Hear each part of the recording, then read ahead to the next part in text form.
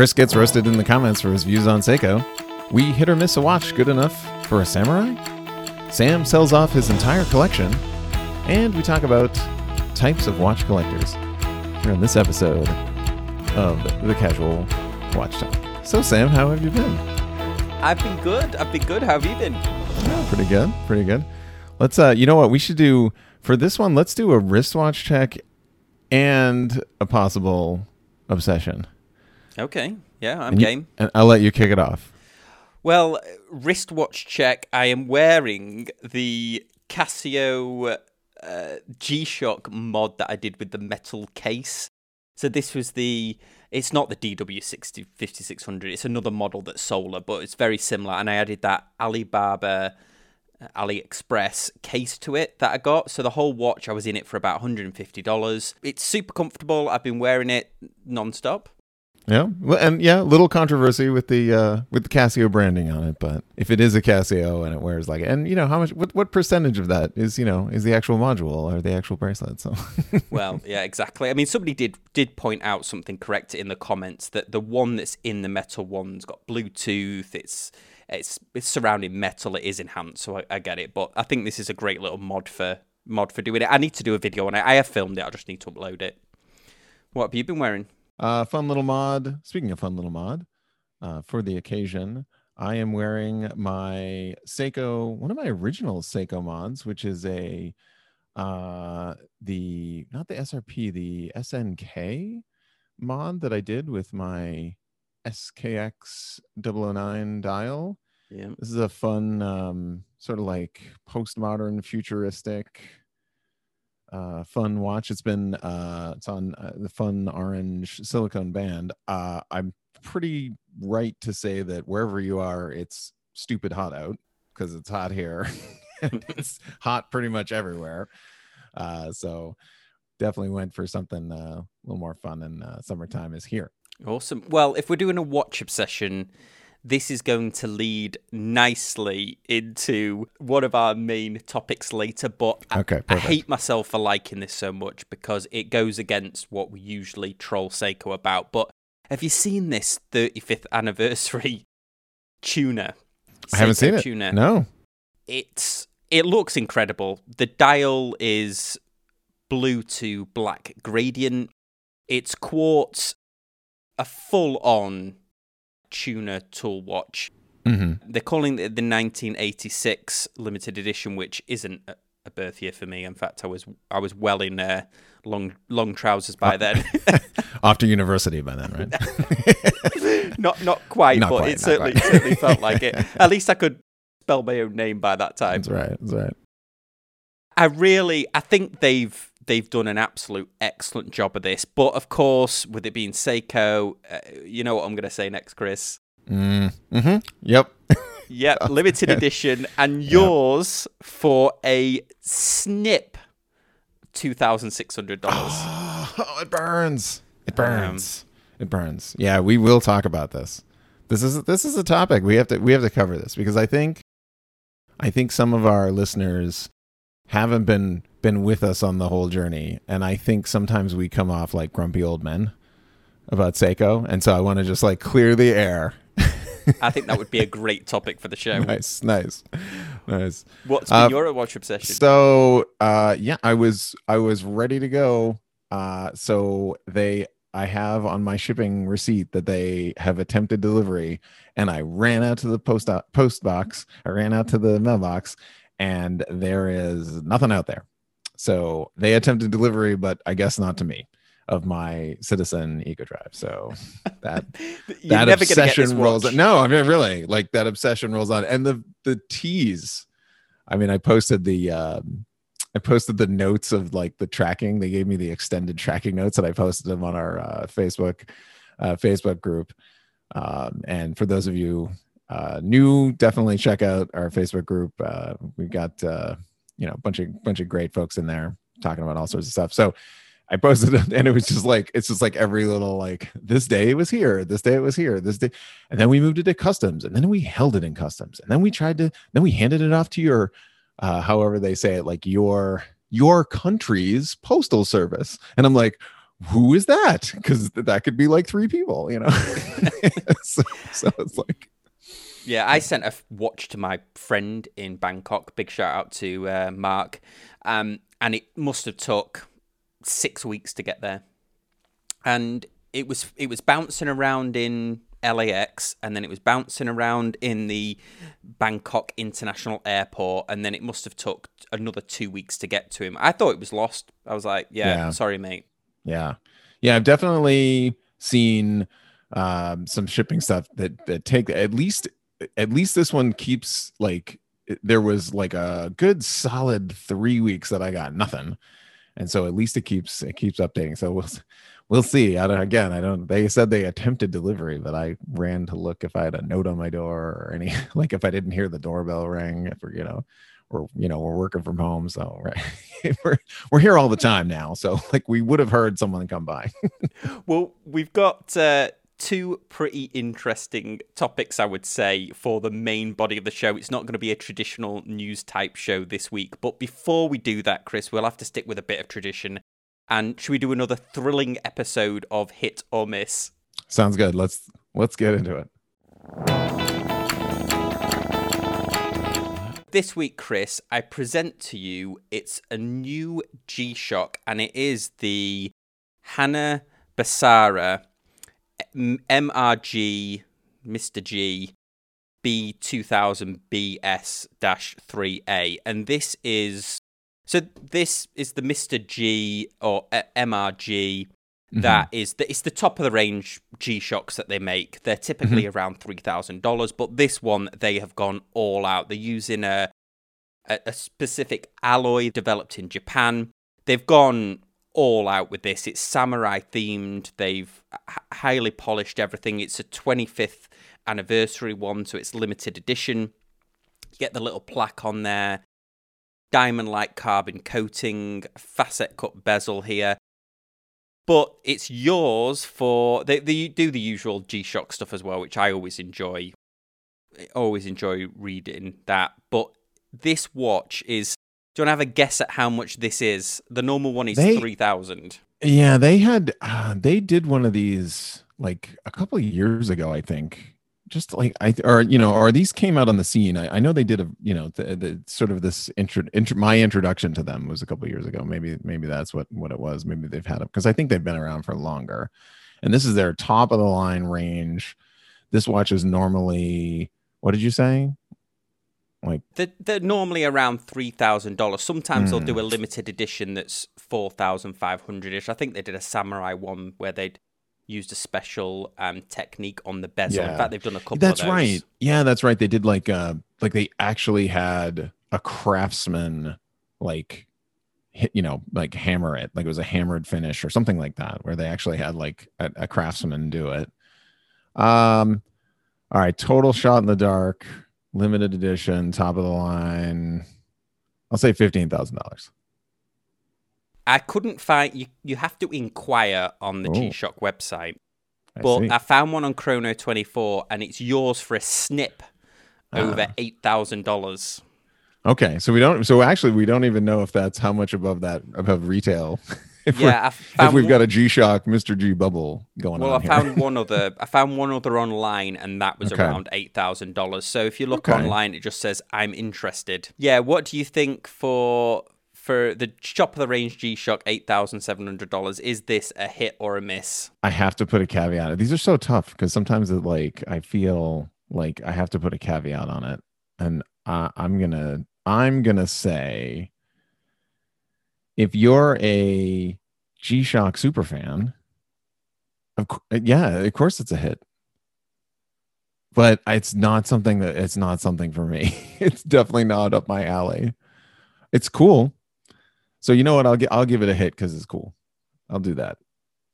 I actually agree with you. I think it is pretty cool. I like the design that they've done. It's probably not the color choice that I would pick, but definitely when you hear about the history and the romance of it, maybe they're testing the waters. Maybe the $8,000 G-Shock is going to be. But there's a great video online that shows the factory or this specialist craftsman that they hired to make these G-Shocks. Yeah. And it's no joke. I feel like they're really hitting that sweet spot that exists between the fashion, but also we are actually crafting it out of specialty materials. So like, part of me wants to be like, if this was just the colors, like they did, like that funky one where they just did the bracelet in every color, where they just like alternated the bracelet. Absolutely would not a fan of that.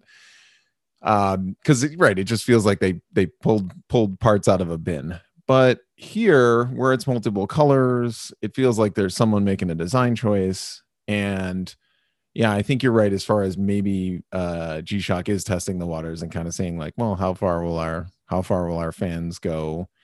And like I said, if you're a G-Shock like super fan, I mean, if I saw someone wearing this and I know what it is, I'd be like, holy shit. like that's a serious piece, and you're super, you probably have a ton of these, and what's going on. There was that big celebrity exhibition fight, wasn't there, with Floyd Mayweather? And he's got bejeweled G-Shocks where he's had diamond encrusted bezels put on them and things like this. So maybe that is the target audience for this limited edition, super exclusive. Right. So, right. Yeah, I think we'll call it a hit then. Okay. All right. If you're right, a target market hit. asterisk, a hit for the target market. Before we dive into our main topic, we have a sponsor for this week, and this is a brand that I've covered, or at least a group of watchmakers based in Singapore that I've covered before on the channel. But they're launching a new watch. It's called the HVD watch. It's soon to be on Kickstarter. This watch has got some impressive specs, Chris. All the usual that you would expect from a dive watch, stainless steel, 120 grit bezel, but it's using a Sellita movement that I've not seen in a watch before. It's the SW210, and it's a hand-wound Sellita movement. They sent me one over to have a look at. Really nicely fitted bracelet, excellent clasp on here, nicely proportioned. For all you fans of no-date watches, which I'm not one, this doesn't have a date on it, but the dial was gorgeous. Distressed dial with the gold indices and gold hands. Now, it's going to come to Kickstarter, and amazingly, this watch is going to be $399 on Kickstarter, which for the specs, I think is just fantastic. So a big shout out, and thanks for sponsoring this week's show, guys over at HVD. Thanks, Travis, for sending it over, and I wish you all good luck for your Kickstarter. And guys, we'll leave the link in the description down below. Well, Chris, this week, one of my guilty pleasures is watching the guys over at the Timepiece Gentlemen. That's right, yeah.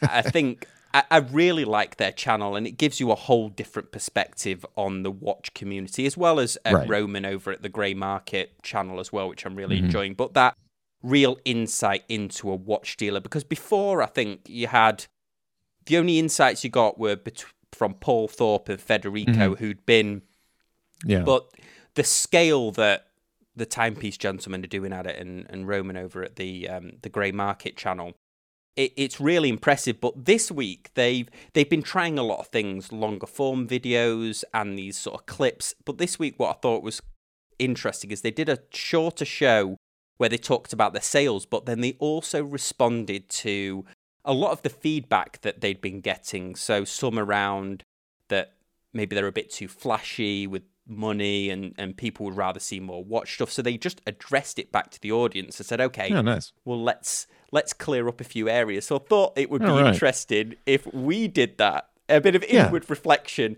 and clearing up a few things that we say. Yes, let's clear up a few things. That's a good way to put it. Yeah, that's a good way to put it. I'll kick it off right here. We teased it at the top of the show. And Seiko is a beloved brand by both of us. We both have Seiko watches. I modded them for ages. And I think some of the stuff that we say sometimes, I think we sort of have to do a caveat like we're doing right now, where we say like, this is the state of the state. So the upward trend, them going up market, they announced basically they were going to start doing that in 2019. So like, this didn't happen over a 10-year period. This, like 2019, they just basically said, listen, we're going to go up market. We're going to try to charge more for our stuff. We're gonna, their move, they had officially separated out Grand Seiko. So Seiko was kind of, on its own to market and sell its Presage dress watches, its Prospects dive watches, etc. And so up until that point, I don't know about you, but like I bought a SKX, and I'm looking at my notes here. I bought an SKX 009 to mod it in 2018 for $180, right? And so if you're just getting into the watch, if you guys are just getting into watches, just realize that Sam, what did you like, what was your you bought a special edition turtle. Was it, you picked it up for like 350, Yeah, 400? I picked a special edition, the Save the Ocean Turtle. I think I picked it up for 285 because at that time they were plentiful. But you're right, when I started doing this channel, I did a few SKX 009 videos. I bought into the hype of it. TGV was synonymous with singing the praises of this watch, and I bought into it. And honestly, you might like the aesthetics of it, but the movement really wasn't that good. And that watch was probably on its way out, but it got such a buzz around it that, I mean, I got one, like you said, $170 or something in SKX. Yeah, exactly. So from our standpoint, again, as I alluded to, as grumpy old men, we used to be able to get these, for under $200. And the SKX didn't have a hacking hand winding movement. So it wouldn't hack it wouldn't stop the seconds, and you wouldn't hand wind it.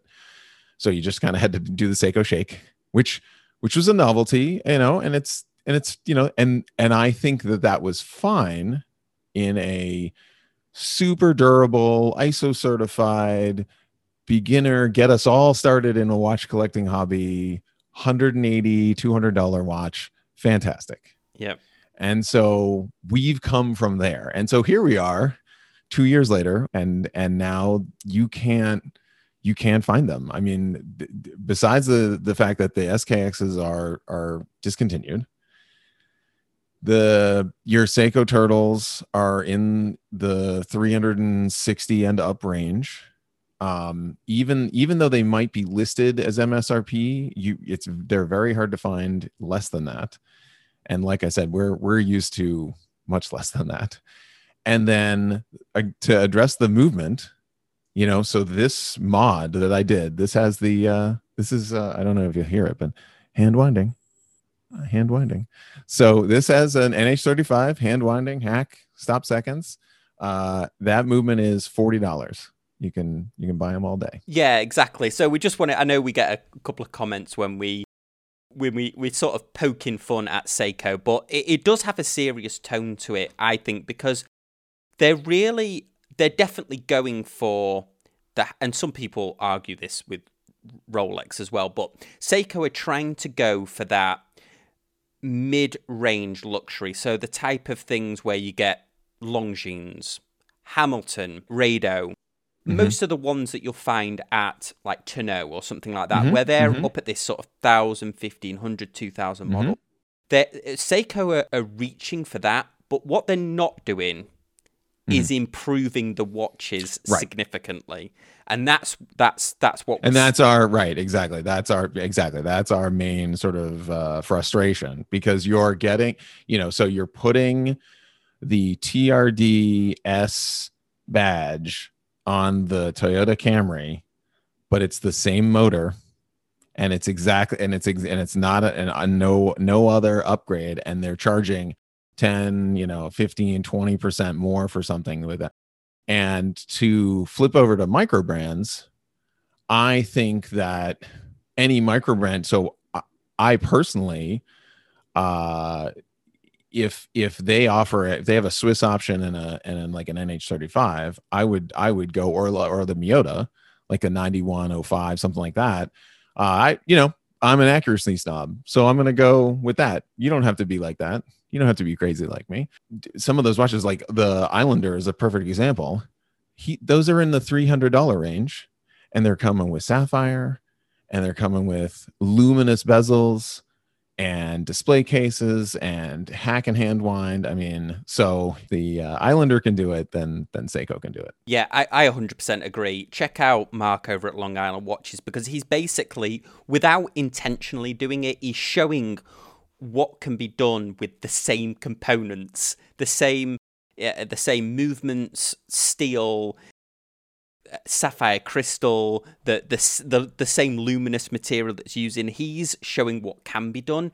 And this is the thing with Seiko at the moment, is they're charging $1,500, $1,500, and the movements in them, for that price you can get an ETA movement, and there is no comparison between the Seiko Japanese, the 7S26, the NH35A, the 6L15s.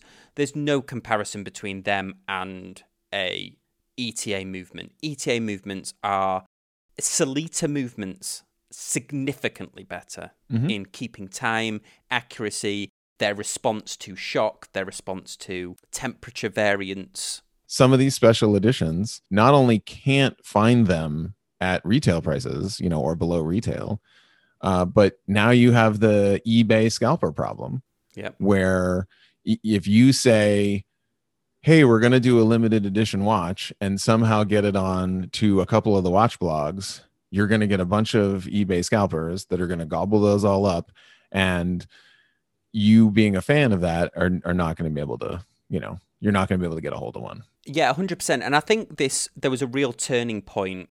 I think one of the monumental turning points in this was the Hodinkee Blue Alpinist, wasn't it? Where people were scalping them and then selling them for double the price. And those people that were paying that were realizing that it's a good watch for $300-$400, but when you're knocking on $1,000, you bought it off eBay, it's not value for money. So Seiko are fantastic at creating those everyday watches. The $300-$400 mechanical watches, I don't think there's another comparison other than Seiko when you could get those watches. The Seiko dials are stunning, but their economies of scale, they're one of the biggest watch companies in the world.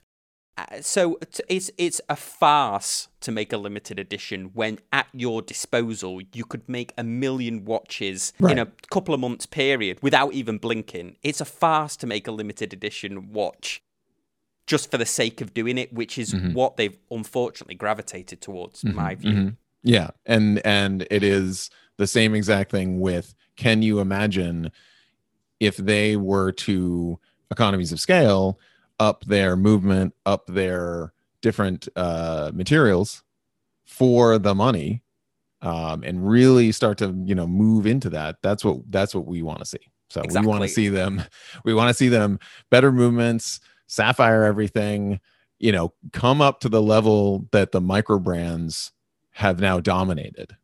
And let's make it so that the base Seiko is the best value diver again. That's what we want to see. Oh, 100%. And if you had and we've mentioned this countless times on the thing, we've talked about it that much. I hope we manifest it from our own imaginations. But the $1,500, $2,000 Seiko Spring Drive, the Seiko Spring Drive, arguably, with exception of maybe the coaxial movement, the single greatest advance in mechanical movements that there's been in many, many, many years at the mid-range movements. Incredible, like to get a mechanical movement within a second or two a day consistently because of that.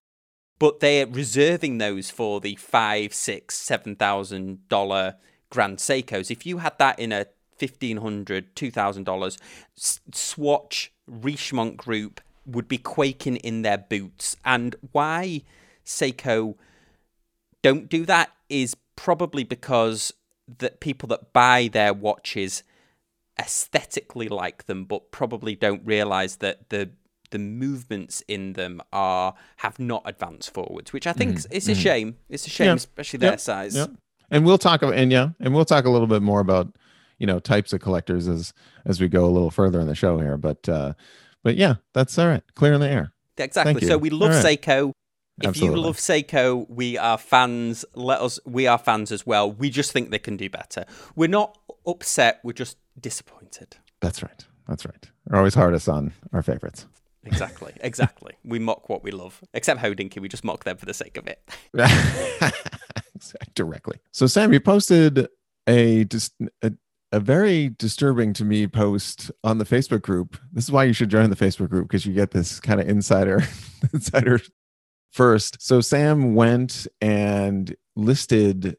Did you just listed about, I don't know, like eight watches? Did you list all your watches on there?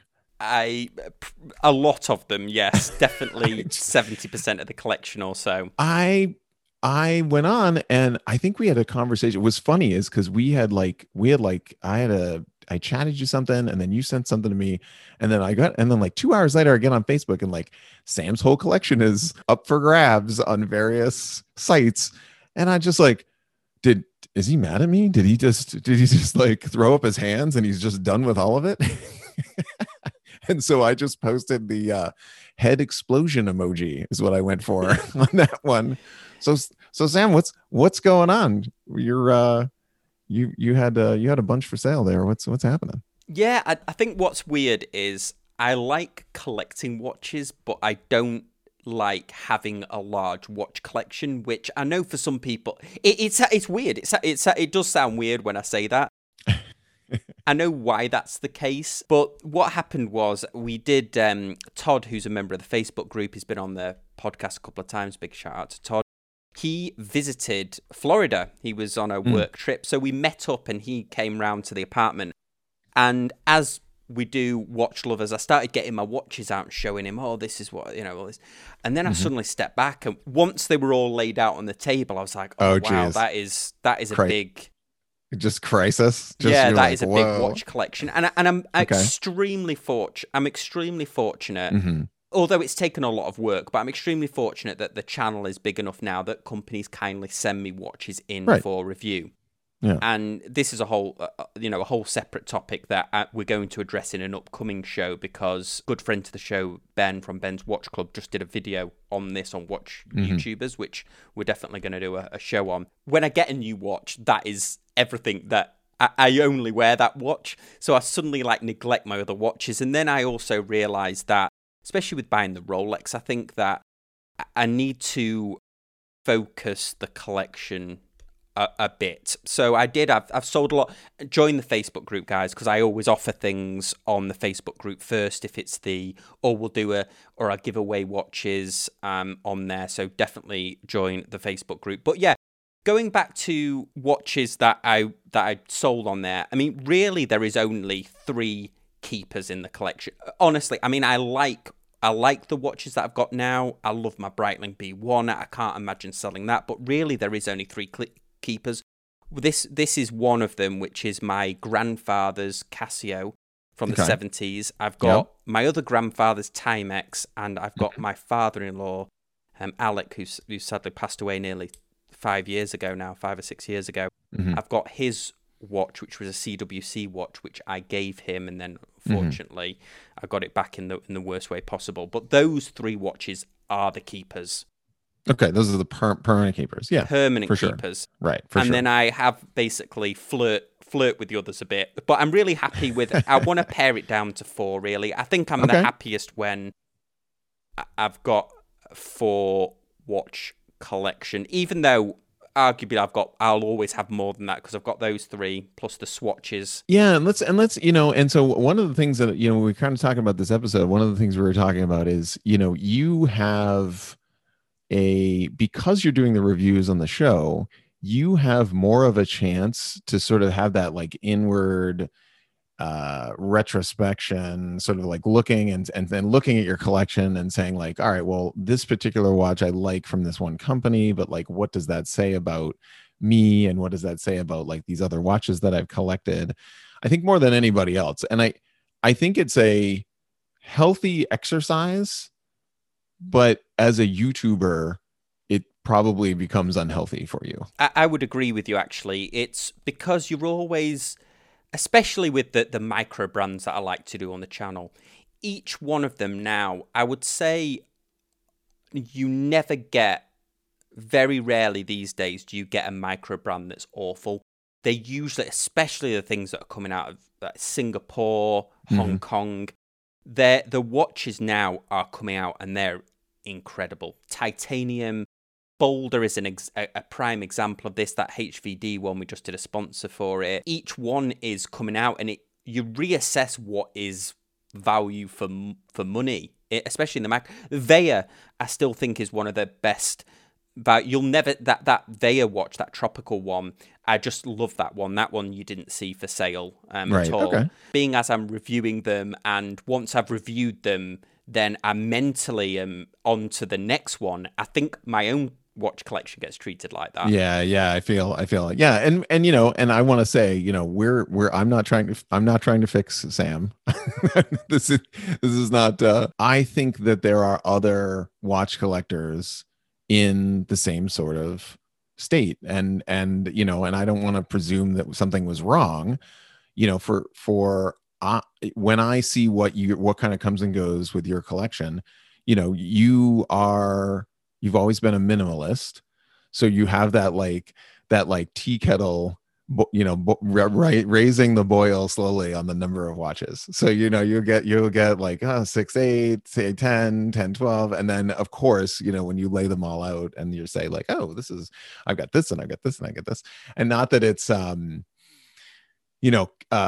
collection for collection's sake, but it's just how you've sort of come to get it. And then you just had this moment where you're like, it's like boiling water, and you're like, I got to get this thing down to 3, 4. Yeah, and just to address one thing as well, I can probably count on one hand the watches that I've ever sold for a profit. So I'm not flipping them. Right. It's not like I'm getting them in the churn and burn. Of your 3, 4, are you down to particular types? Are you filling a type category? Are you filling in I want to know, like, what's your 3, 4 categories? Your like beater, your tool watch, your everyday, like, what's that? Yeah, I definitely think about it like that. I mean, of all the ones that I've got left, I mean, I've still got the majority of the ones are either on eBay or offered them on the group. So assuming that they all sell, and I've also given a few away. That one I sent to my friend Mark in Bangkok. So I've got the Breitling B1, which I think is an excellent quartz watch, and not only that, but it feels really nice. It was funny because when Todd came over, he tried it on, and I'd not seen it on anybody else. And when I was looking at his wrist, I'm like, God, that is a good looking watch. You're like, damn. Yeah, I'm like, damn, that is a good-looking watch. I've got that beautiful Veya, that tropical, that dive watch that they made. I've done a couple of videos for Veya, and not always for a watch in return. I love what those guys are doing, but that tropical one that I reviewed a different one, and I wasn't expecting them to send me one, but they did, and I love that thing. I mean, Miyota Movement. I think this year, say the last sort of 12 months. I've started getting watches with Miyota Movements, and I didn't realize, because I'd only ever had like the 8000 series before, and I was like, oh my God, this is rubbish, this with the loud, noisy rotor. I didn't realize that that 9000 is a real step up. And then I've got the G-Shock, obviously, that I made, and I would struggle. I would morally struggle to sell this. I would obviously fully list that I'd modded it. Yeah. But everything else I'm basically trying to say. Of course, the Rolex as well, which I class as both an investment and a dress watch. All right. So Sam still has watches. That's good. All right. And I was watching a pretty good video of Not So Obvious Watches, Pete McConville.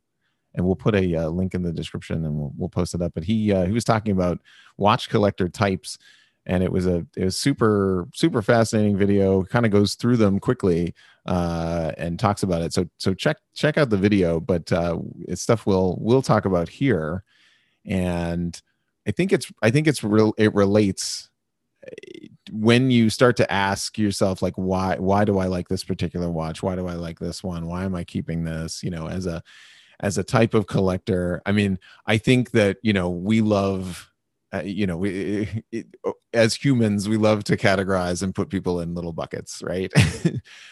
What's interesting about this list is I don't think anyone is 100% in any particular group. And so Pete's list is accountant, craftsman, engineer, aesthete, socialite, and herald. And we'll talk about those a little bit. But what's interesting is you can be in many multiple of the different groups. Now, I was looking at it. I think even I have certain watches where I feel like I'm a different type of collector for. Right, interesting. If I look at a tool watch, like if somebody says like, all right, you're going to go on a hike and, you're going to be in the woods, right?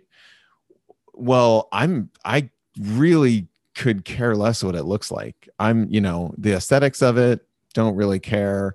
Don't really care that it's, maybe if I'm going with if it's a camping trip, I'm taking my SLR on and I want to be on Instagram, then maybe I could be a socialite about it. Here's my cool Mr. G. But for those types of watches, strictly engineer, accuracy standards, materials, what does it do? This sort of stuff. Is it worth us listing down the categories? Yeah. So accountant is worried about cost, resale, profit, commodity, watches as an investment, these sorts of things. Craftsman, very much the personal touch. Like, is the watch created by a craftsman? Does it have how crisp is the printing, the polishing, these sorts of things? Engineer is worried about accuracy, the standards, the new materials. And then sort of it's interesting, under those three, Pete lists and breaks it out, and he breaks out and says, of those three, you can be the movement freak, which I definitely like, or I call myself an accuracy snob. So I would say that I'm that. And it's funny looking at even just the first categories that you've mentioned, where I think that I might be in a couple of those. Yeah. And so, so your accuracy snob, your movement freak, that's sort of a subset of those three, the accountant, craftsman, engineer, because it feels like, if you're a craftsman, then it has to be polished and amazing, but of course it keeps amazing time. And of course the movement is gorgeous, this kind of thing, like, and perfect. Right. And then aesthete, which is tough for me to say, but aesthete, all about the looks. So is it beautiful to the wearer? Not necessarily to everybody else, but is it beautiful to you? Do you love how it looks? And like, I think about some of the watches I have where I'm sort of like that. Socialite, literally how many likes and follows you get, how many retweets. I mean, I had a watch just recently that I sold that was what I called an Instagram darling, because it felt great to just post it. I could do a fun color background and everybody like, this watch is amazing. And you're like, yeah, it's also clunky and I don't want to wear it and I'm terrified of taking it in the water. And so and then finally the last one is the herald. So you're about the story, the narrative, the provenance, so the first moon watch, the deepest dive watch, the origins of the brand, you're looking for that, like, provenance, that story that kind of goes with it. Totally agree with this. In fact, as you've been going through these categories, I can think of even people on the Facebook group that would fall into those categories. Certainly, I think this is actually a great breakdown of the different types of watch collectors. I think that I probably fall into the engineer and the accountant category. I think because I am an accuracy snob as well. I enjoy a watch less if there is, say, if a watch was losing or gaining. In fact, for some reason, it bothers me more if it's losing time than if it's gaining time. But say if a watch is losing time a couple of seconds, 5 seconds here or there, that's nothing. But if it's like 8 to 10, when you've regulated my watches, you know that I get really uncomfortable with them, and it changes my view of the watch. Whereas I know, Stephen on the Facebook group, he loves the look of the watch, the history of it, the aesthetics of it, and he doesn't care. Right, and it doesn't and it doesn't matter, which we have to, again, we kind of this whole show has been about introspection, looking internally, and that is that's something that sort of comes with it. So like when we look at these watches, we're looking at from maybe one of these perspectives that is not necessarily yours. So yeah, and I agree, and I wish also what at the moment I'm in very much the honeymoon period with the Rolex. It's in perfect condition at the moment. And I keep mentally thinking to myself, I'm going to have to change the way I think about this watch. Otherwise, I will never wear it. Right. So whereas I'm thinking about it as an accountant, keeping it in resale condition, I need to think about it as an engineer or an aesthete, where this is my watch, this is my tool, this is my watch that I wear. It's my, and if it scratches, it's just power for the course. I like the way it looks, so it represents who you are as a person. I mean, that's important to that group. And what's interesting again about this is I have different sort of levels that I could put myself in based on different watches too. Yeah, I've had watches where the sales process or the return process or the any sort of like the customer service process has totally changed my feel about the watch. And that sort of that herald that, like, I wouldn't necessarily say like like the feelings that I had, like, oh yeah, this brand is cool, and that checks off the accountant, like it's a good cost for money, it checks off the engineer, yep, it's decently accurate, and it's a tool watch, whatever. And okay, they've been around and making particular watches for 15 years, and they've got a cool story, whatever. But then like customer service just falls flat, and you're looking at this watch and you're just like, yeah, I'm gonna think about this every time I look down at this. I'm gonna think about this like crazy return policy that they have, or something like that. Going back to the Rolex, I'll have to do a little shout out for Lee on the Facebook group, who got a Datejust, and then he's got an Explorer, and he works as a golf course, and he was doing the gardening, cutting the lawn, up trees in his Rolex. Right. And I was, rather than being like horrified, I was like, I wish right. I would just do that. You're like, right. You're like, wish it could be me. Yeah. Yeah. I wish that I wouldn't even think about it. That's very cool. And that's cool. Yeah. And it's amazing, like, how robust his Explorer is. Cause I think he had an accident. Hope you're feeling better, Lee. But at work, and the Explorer was fine. I think people on the Facebook group were reading the story going, oh, Lee, I hope you're all right. But everyone was thinking, oh, I hope that Explorer's all right. Post pictures of the Explorer, because we don't want to, like, so we're talking service costs, what are we talking? And you're like, oh, I'm fine, but how about that's right.